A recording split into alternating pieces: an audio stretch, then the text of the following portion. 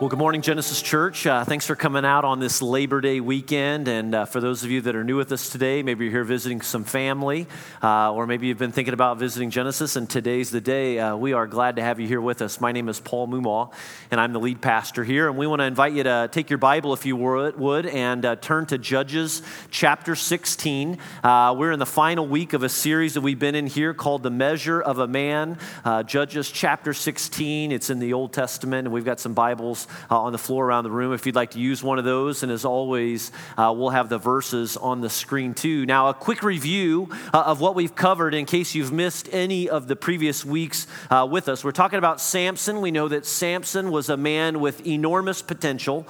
His birth was announced to his parents by an angel before they conceived. And the angel's announcement is that this boy would be set apart for special service to God. And this wouldn't just be a temporary period of time, but this was something that was going to last his entire life. And so God had plans to use Samson, plans to use him to deliver the Israelites from the oppression of the Philistines.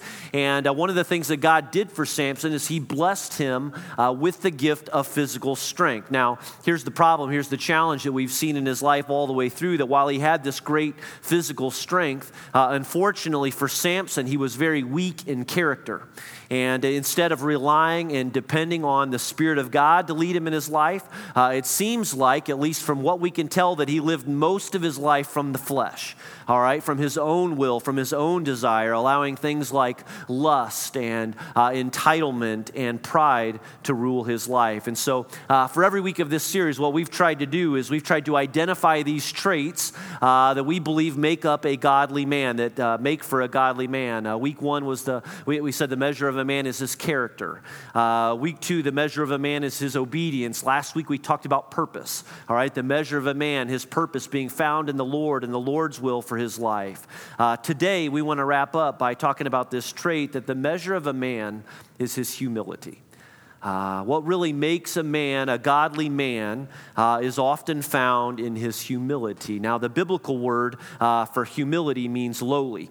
It means poor or needy and weak. Humility is, in light of who God is, all right, and who we are, humility is recognizing that we're without resources on our own, that by nature we're needy people who don't have what it takes, that we're not equipped to go through this life, at least significantly on our own. And so to be humble means to acknowledge that you are desperate for God, that you are completely dependent on God for all things. And do you know how God feels about a man who realizes he is desperate for the Lord? Well, the prophet Isaiah says this in Isaiah 66:2. He says, "These are the ones I look on with favor, those who are humble and contrite in spirit and who tremble at my word." Men, let me ask you this today. Would others see humility in you?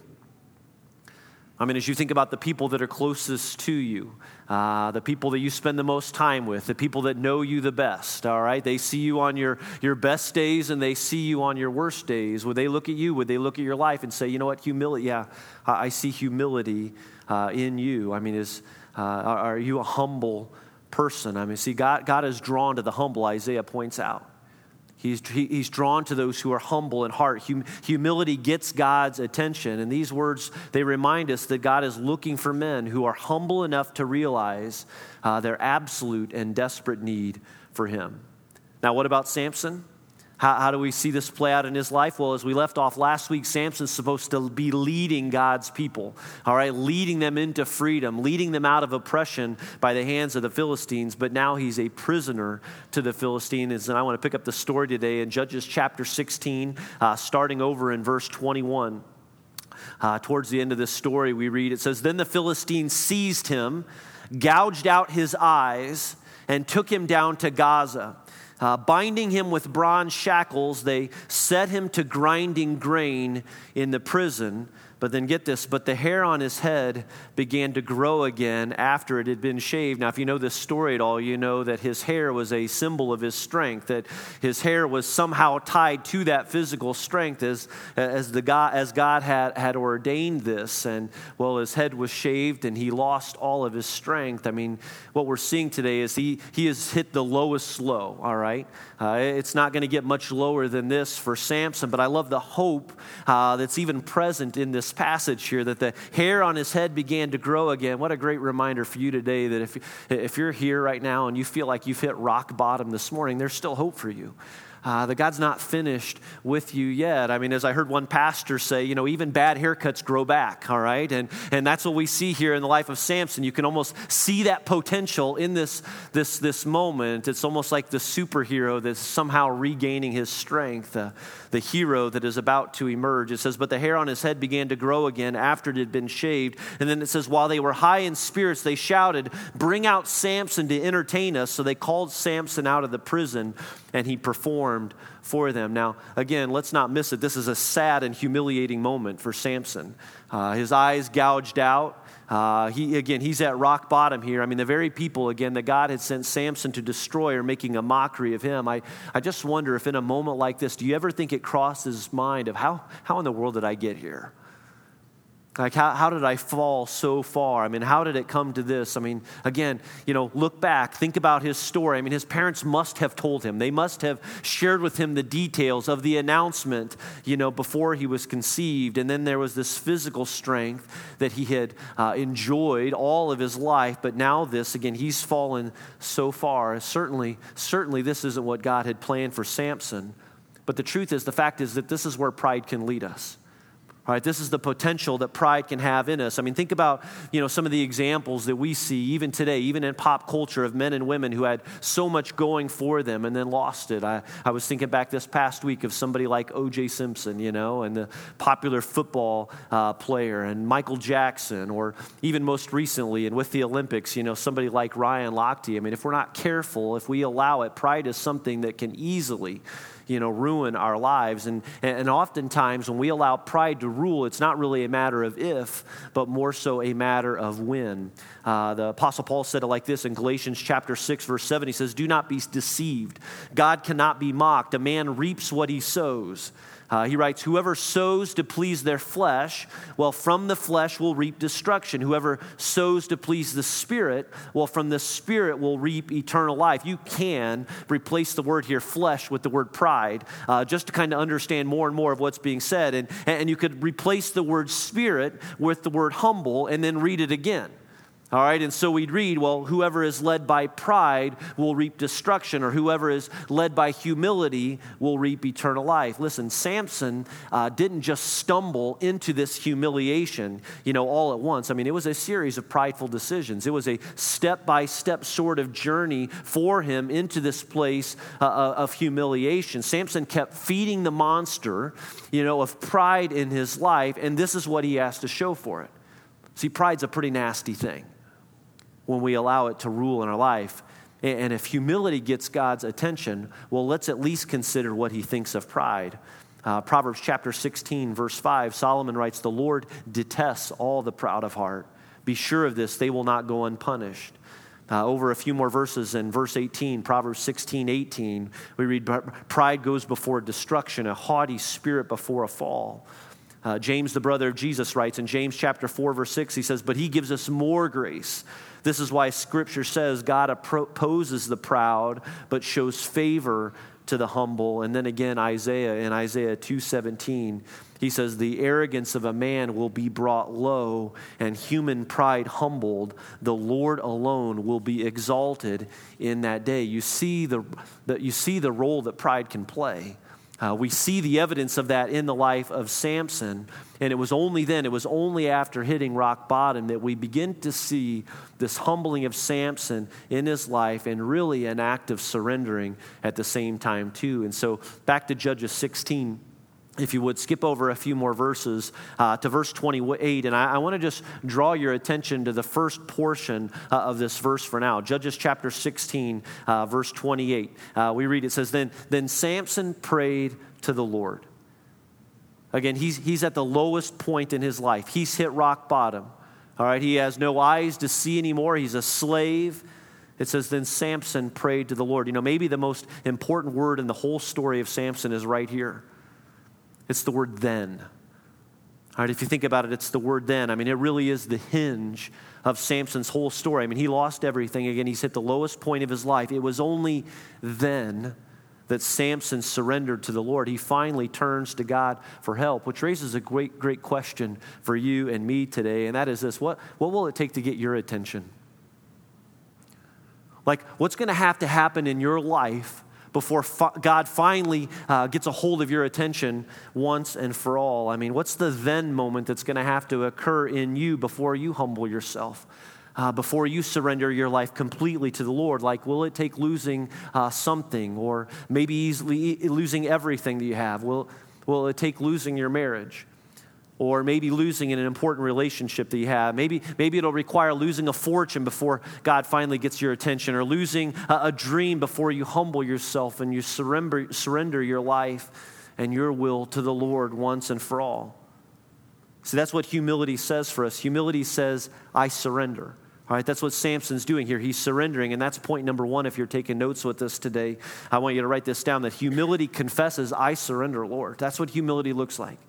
It's this attitude of surrender. It's a daily surrender before the Lord. See, the antidote to the problem of pride is I surrender. And the Bible often describes it as humbling yourself. Look at how Jesus said it in Luke chapter 14, verse 11. Jesus said, for all those who exalt themselves will be humbled. All right, he says it's going to happen eventually, in time, all right? Pride's a nasty thing. Jesus says, for all those who exalt themselves will be humbled, and those who humble themselves will be exalted. And Jesus is a great example of this. I mean, he is the greatest man who ever lived, and I want you to just consider for a moment how he lived his life. You know, the Apostle Paul described it like this in Philippians chapter 2, verse 8. He says, and being found in appearance as a man, he's talking about Jesus, he humbled himself by becoming obedient to death, even death on a cross. See, look at it like this. You know, according to the world, life is a lot like a ladder. All right? It's a lot like a ladder, and trying to climb the ladder to get to these higher places, to get to the top of the ladder, sometimes referred to as that place of success, right? That we all strive for success. It's a big part of our culture today to shoot for success. And if the top of the ladder is success, well, then the bottom of the ladder is failure. Now, apart from Christ, we all naturally can see life like this. All right, we can see life through a lens like this, you know, where our time and energy all of a sudden becomes all about climbing the ladder, you know, again, to get to these greater places. We want to avoid being at the bottom at all costs. And you know, if you think about how this plays out in our culture over and over again, I mean, we're taught and encouraged to climb the ladder of success. Even as kids, we encourage our kids to do this, whether this be on their sports teams or be in school. We're driven to climb the ladders in our careers, or we want to climb the ladder to make a name for ourselves. We climb the ladder to seek more influence. We climb the ladder to make more money so that we can move to a different subdivision and have a bit bigger house or a better car. You know, we want to climb the ladder of success for the sake of our relationships and in our marriages. And so we climb and we climb and we climb, yet Jesus reveals an entirely different worldview for us. That rather than seeking his own glory, Jesus humbled himself. Rather than climbing the ladder, Jesus lowered himself. Author Paul Miller describes this as the J curve that he calls it. And just an example of this here, you know, if you picture the letter J and starting at the top of the short side of the curve, if you think about the word life, all right, and trace down the curve to the bottom, the word death, and then finally up the curve to this top point of resurrection. This is a simple picture. This J is a simple picture of what Jesus did for us, that instead of climbing the ladder, Jesus went down, lowering himself in sacrifice, all right, and ultimately his death. But death is not the end of the story for Jesus, because Jesus rose from the dead, and by doing so, he was exalted by his Father. And why did Jesus do this? Why did he do this for us? He did this so that we could have life. All right, and so this J is also a picture of the gospel, all right? But it's a picture of what the gospel does for us each and every day. And here's how. If you think about it, here's how this applies to everyday life. When you humble yourself, you go low, all right? You put yourself in a lower place. You could describe it as the bottom, and it sometimes can feel like death, all right? Because you've given up a part of your life. all right, and maybe for someone else, maybe so that someone else can have life. I mean, think about this with me. I mean, did Jesus defend or fight against his accusers? Did he fight himself? No, he humbly placed himself at the mercy of his accusers, and instead of fighting for himself, instead of defending himself, instead of trying to prove that he was right all the time, in the same way, like we're to be like Jesus. I mean, we're to look at his humility and how he lived and how he treated even those that were his accusers. And so if we want to be like Jesus, we humble ourselves. All right, we think about how we might lower ourselves to the bottom, and it's at the bottom where we're at the mercy of others. And that often can feel like death to us. Right, that we're just simply giving up, but it's at the bottom where we've got less power. And because we have this less power, well, then we've got to put our lives and that control into the hands of someone else. See, when we're at the bottom, we speak less, not saying what we want, instead of remaining silent, while instead of speaking, we listen, we allow others to speak. When you're at the bottom, there's a really good chance that you go unnoticed, that you avoid attention, that so someone else gets noticed. Or someone else gets the attention. See, humbling yourself is going low. It's like entering death as Jesus entered death, maybe so that someone else even can experience life. Think about how often this plays out in conflict in marriage. Men, if you and your conflict with your spouse, your wife, if you're always seeking to win, all right, well, what comes from that? What do we ultimately gain from that? See, what humility does in those situations is humility says, well, all right, instead of trying to win all the time, maybe I listen. Maybe I demonstrate patience. Maybe it will mean laying down your life daily to love someone who you feel like never appreciates you, or it might mean holding your tongue when all you want to do is defend yourself, or letting go of something so that you can, for the sake of someone else. What are some other ways that we can humble ourselves? Some examples of this. I ran across this article from the Billy Graham Association this past week. What does it mean to humble yourself today? It means to regularly confess your sin. It means to acknowledge your sin to others. It means to take wrong patiently. All right, if you found yourself in a situation where you've been wrong, not to rush to judgment, not to rush to react. To humble yourself means to actively submit to authority, even the good and the bad. It means to receive feedback graciously from others, someone who is humble. Humbling yourself means to accept lowly places, that you don't have to always be at the very head of the table. It means to purposely associate with people of lower status than you. There was a story that came out this past week. I believe the picture and a bit of the story went viral. And the story is of Florida State University wide receiver Travis Rudolph. He was visiting a Florida elementary school this past week with some of his teammates. And they were in the cafeteria, and all the students wanted Travis to sit at their table. But he instead chose his seat across the table from this 11-year-old boy who suffers from autism. His mom got word of this picture in this moment and was just so gracious and grateful for the humble act by this wide receiver to choose her son, on this day as somebody that he would eat lunch with. What else does it look like to practically humble yourself? It means to choose to serve others. It means we're quick to forgive. It means we cultivate a grateful heart. Each day it means to speak well of others. It means to treat pride as a condition that always necessitates embracing the cross. Humility is about a surrendering to a lifestyle where daily we die to ourselves and we choose God instead. We choose life through Him as a foundation for our true humility. And so Samson finally does this. We see a bit of this in him. He humbles himself. He cries out to the Lord, "I surrender." Now back to Judges 16:28 again. It says, "Then Samson prayed to the Lord, 'Sovereign Lord, remember me. Please, God, strengthen me just once more, and let me with one blow get revenge on the Philistines for my 2 eyes.'" So what does he pray? He says, "God, remember me. All right, please don't forget me in this moment of pain. Have mercy on me." He prays very specifically, "Strengthen me. Just once more." Samson acknowledges that his strength is not his own, that his strength comes from the Lord, it comes from God, and that's what humility prays.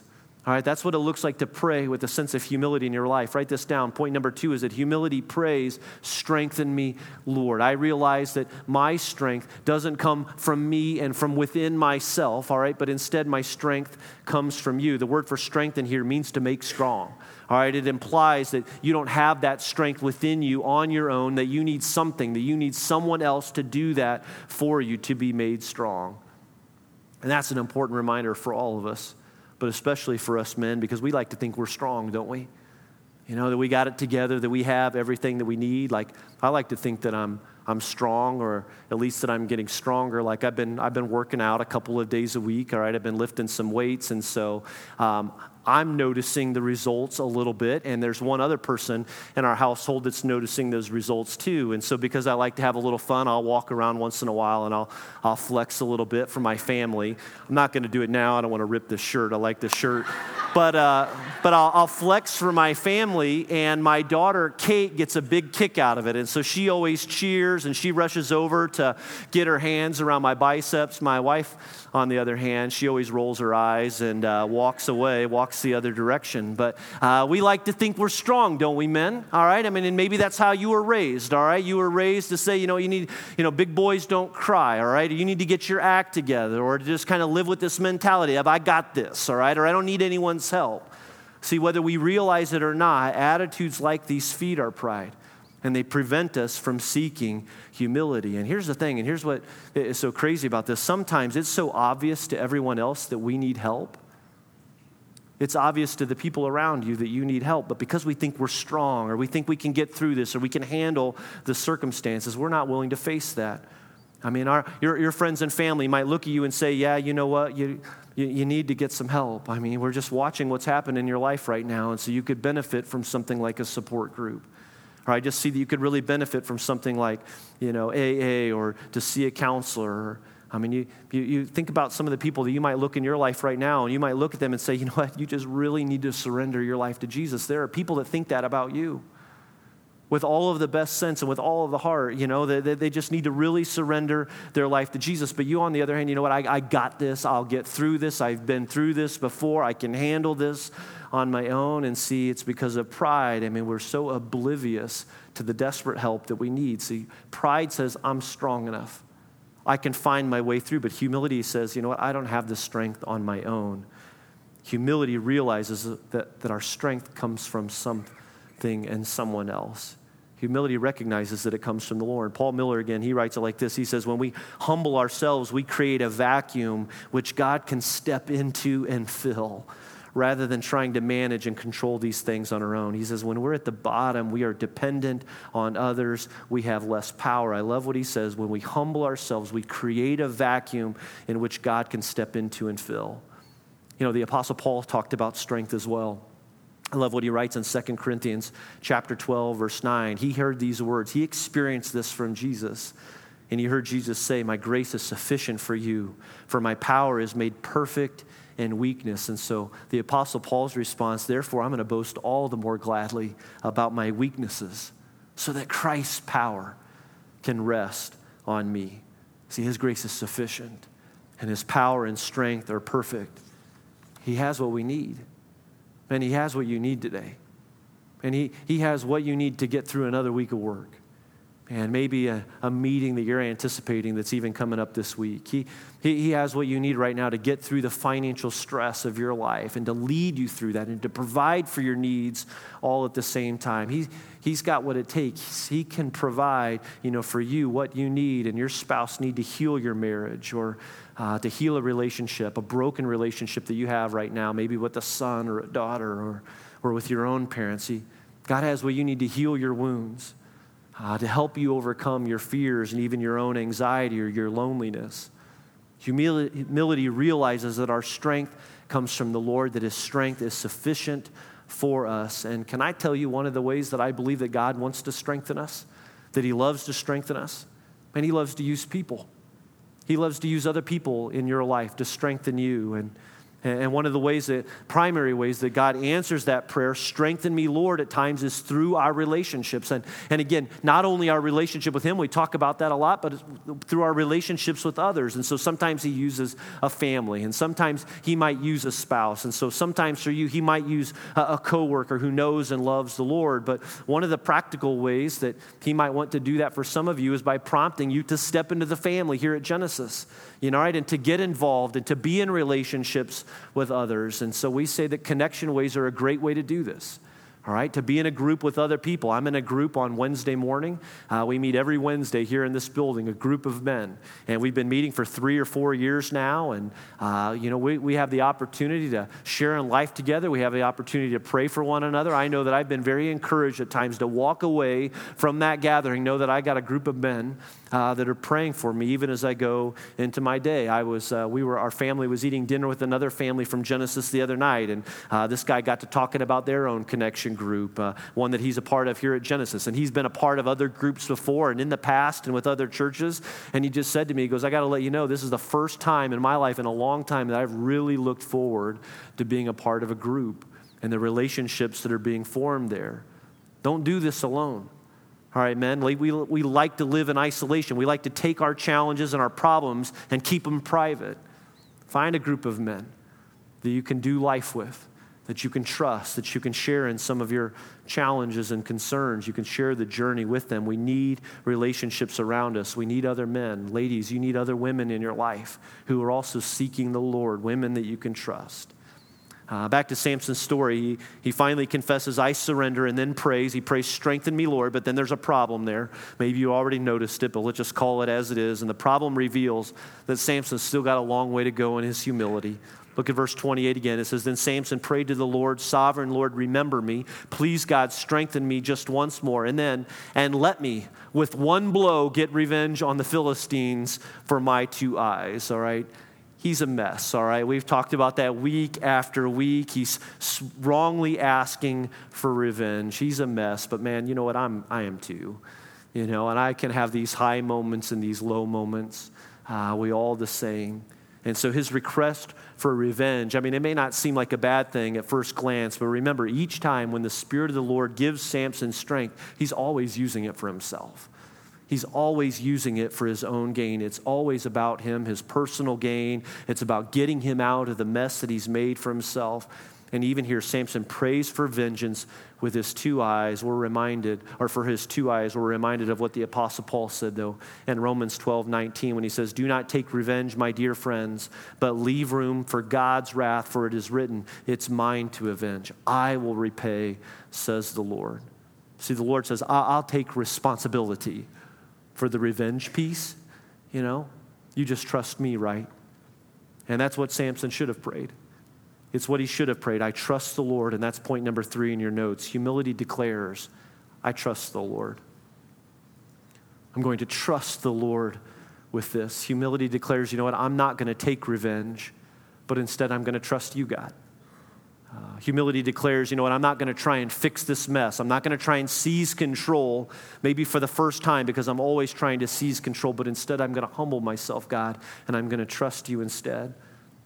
Humility is about realizing that I'll never be the same, all right, but I'm going to trust you with the days ahead in my life, that I'm not going to rush through this time of healing and recovery that the Lord has me in, but humility says I'm going to trust you through it. Or humility declares that I realize I'm a mess or I'm a disaster waiting to happen on my own, but through you and through your work in my life, God, and through your grace and by your strength, which is sufficient for me, I trust you. And what's interesting about Samson is that even in this low point, even then, at least he had enough faith to ask God to remember him, to have mercy, to strengthen him once more. We've picked on him, right? We've picked on him and all of his flaws these last few weeks, but let's at least acknowledge that he had enough faith in this moment to turn to the Lord, to believe that the Lord could answer his prayer. Let's finish out his story. Verse 28. It says, then Samson prayed to the Lord, sovereign Lord, remember me. Please, God, strengthen me just once more and let me with one blow get revenge on the Philistines for my 2 eyes. Verse 29. Then Samson reached toward the 2 central pillars on which the temple stood, and bracing himself against them, his right hand on the one and his left hand on the other, Samson said, let me die with the Philistines. And then he pushed with all of his might, and down came the temple on the rulers and all the people in it. Thus, he killed many more when he died than while he lived. See, here's the thing. Did Samson have the potential for so much more in his life? You bet. And unfortunately for Samson, his pride and his selfish ambition prevented him from realizing that potential. And I'd argue at the very same time, prevented him from enjoying a more satisfying and even significant life. But did he waste his life? Well, here's what we know for certain. God was going to deliver the Israelites from the Philistine people regardless of Samson's faithfulness. God is all about doing what he says he's going to do. And in spite of the mess that Samson made with his life, God still used him. God still used him. In fact, and you may not realize this, but there's a brief mention of Samson even later on in the New Testament. It's in Hebrews chapter 11, which most people refer to as the Hall of Fame of faith in the Bible. All right, and why in the world would Samson appear there? It seems unlikely and maybe a little confusing, but let's look at it quickly together. Hebrews chapter 11, verse 32. Paul writes, and what more shall I say? He says, I do not have time to tell about Gideon and Barak and Samson and Jephthah, about David and Samuel and the prophets who through faith, all right, he's speaking of all these men here, conquered kingdoms, administered justice, and gained what was promised, who shut the mouths of lions. And skip over to verse 39. He concludes this section by saying, these were all commended for their faith. See, even Samson. See, Samson may have made a mess with his life, but the truth remains that God used Samson. He used the life of Samson to accomplish something amazing. You know, even in the mess, God still used him. And that's the awesome truth for us today, that if God can accomplish something good through a life that ended like Samson's, then surely God can do something amazing in your life. And he can start that amazing work in you even today. Listen, if you're still breathing, you're not done. All right? You may feel like you're down, that it's over for you, but just because you're down, it doesn't mean that you're out. Imagine this. What could God do with your life starting today if you were to trust him, if you were to surrender it all to him? I know that there are some of you here today and you're ready to call it quits, and you've got people around you in your life that are telling you that you deserve to call it quits. And you don't think there's anything that you can do, and maybe you're here today and you believe that you've fallen too far and it's way too complicated, that there is nothing that God can do for you. But I'm here to remind you today that this great God of ours, he can do amazing things in your life, just as he did with Samson. And if you will humble yourself, and if you'll surrender your life to him, he's got everything you need. He has everything you need to pick you up today, to heal you today. God can heal your wound. He has proven that over and over again, not only in Scripture, but in the lives of the people of this church, that he can heal your wound. I believe that God can fix your broken heart today. It may take some time, but he's more than capable of doing that. He can help you in overcoming your addiction right now. He can get you back on the right path if you've wandered down the wrong one. He can heal your marriage or heal you from a broken marriage. I believe that he can help you be the man or the parent or the grandparent that you want or that you know that you should be. But please, and please don't miss this path to healing, this path to strength and recovery in your life. It all begins when you surrender all of your life to him, your will and everything to him. It's about swallowing your pride and even praying and saying, Lord, I am giving it all to you. Let's pray together if we could, would you? If you'll join me. And I don't know what it is for you today, and I don't know what the circumstances are. I don't know what the situation is. I don't know what the questions are that you're asking. I don't know the regrets that are weighing you down and preventing you from living the life that God has for you. But I do know this. I do know that this path of humility begins when we surrender. when we surrender our will and when we surrender our lives to the Lord. And maybe that's what you need today, is just to pray a prayer that goes something like this: Lord, I surrender my life to you today. I surrender all of my life to you today, Lord.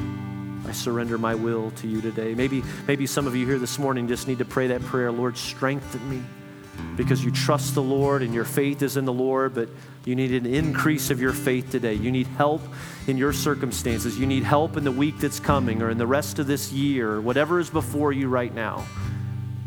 Quit trying to find that strength within yourself, but instead realize and recognize today that you can turn to the Lord and pray, Lord, strengthen me. And for others of you, maybe you need to pray a prayer that just goes something like, I trust you, Lord. I trust you in this moment that I'm in. I trust you in this place where I find myself right now. I trust you with my life. I trust you with my future. What is it for you today? What do you need to pray today? I surrender. Strengthen me, Lord. I trust in you, Lord. Father, we pray, we believe, we know that you are doing a great work in our church and the lives of not only the men of this church, but also the women of our church, Father.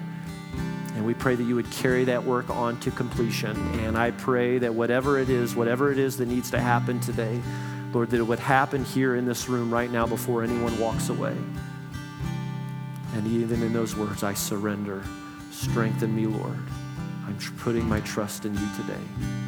God, these are our prayers offered up to you today.